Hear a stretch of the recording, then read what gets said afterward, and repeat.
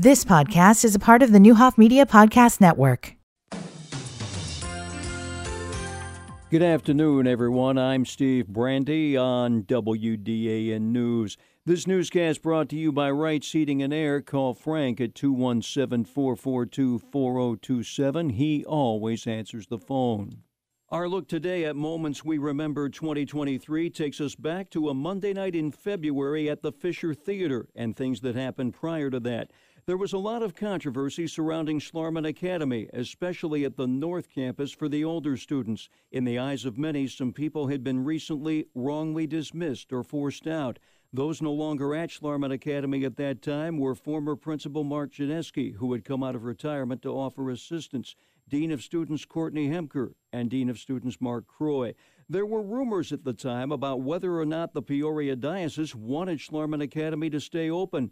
Schlarman Academy Principal Barb Rue had given Newhoff Media the number for the diocese and told us to call them for a comment or information, but they were not returning our calls. And Barb Rue had given that number to Newhoff Media during a North Campus student walkout on Ash Wednesday, February 22nd. Students and parents were both protesting about the overall atmosphere, saying that students and teachers at the North Campus would be leaving in droves if the situation did not improve.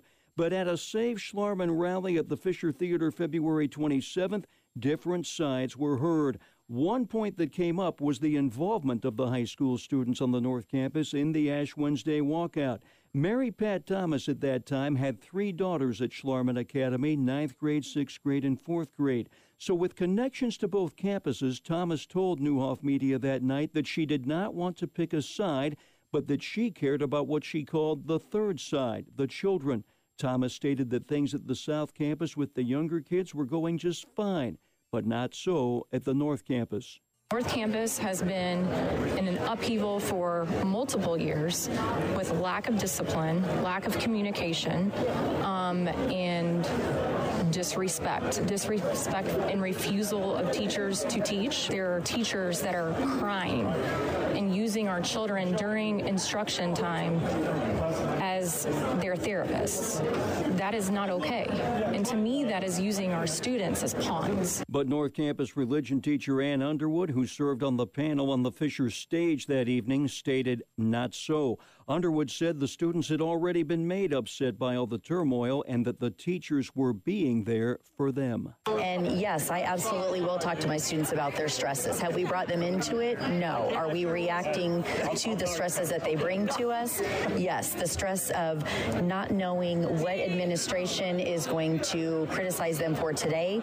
The fact that when administration comes in the building doesn't know the students by name. It's administration that's causing the stress, and yet us teachers are being blamed for it. Recently departed employee and former Principal Mark Janeski stated the night of the rally that this kind of disagreement was exactly what the Peoria Diocese wanted at the time, as they governed, in his words, the wrong way from a distance.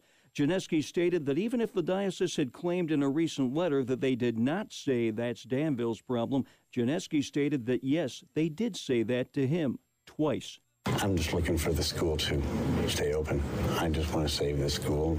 Schlarman Academy has a place in Vermillion County, and it serves a lot of kids, and it deserves to stay open. It needs to stay open.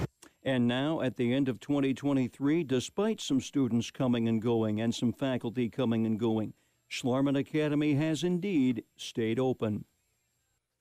Well, Illinois lawmakers all agreed to regulate telecommunications with a law that could hold Internet users civilly liable for deep fakes. The Civil Remedies of Non-Consensual Dissemination of Private Sexual Images Act holds perpetrators civilly liable for disseminating deep fakes, which are intentionally altered images in which private sexual photos are passed around without the victim's permission. State Senator Sally Turner says she's had problems with deep fakes in her district. Her face on a naked body, and then it was getting passed around everywhere, whether on the internet and by phone. Now, Turner said the civil liberties advocates were worried about such legislation being overly broad.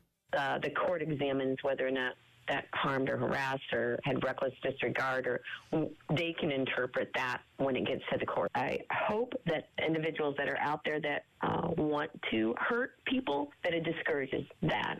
No Illinois lawmaker voted against the bill. I'm Steve Brandy.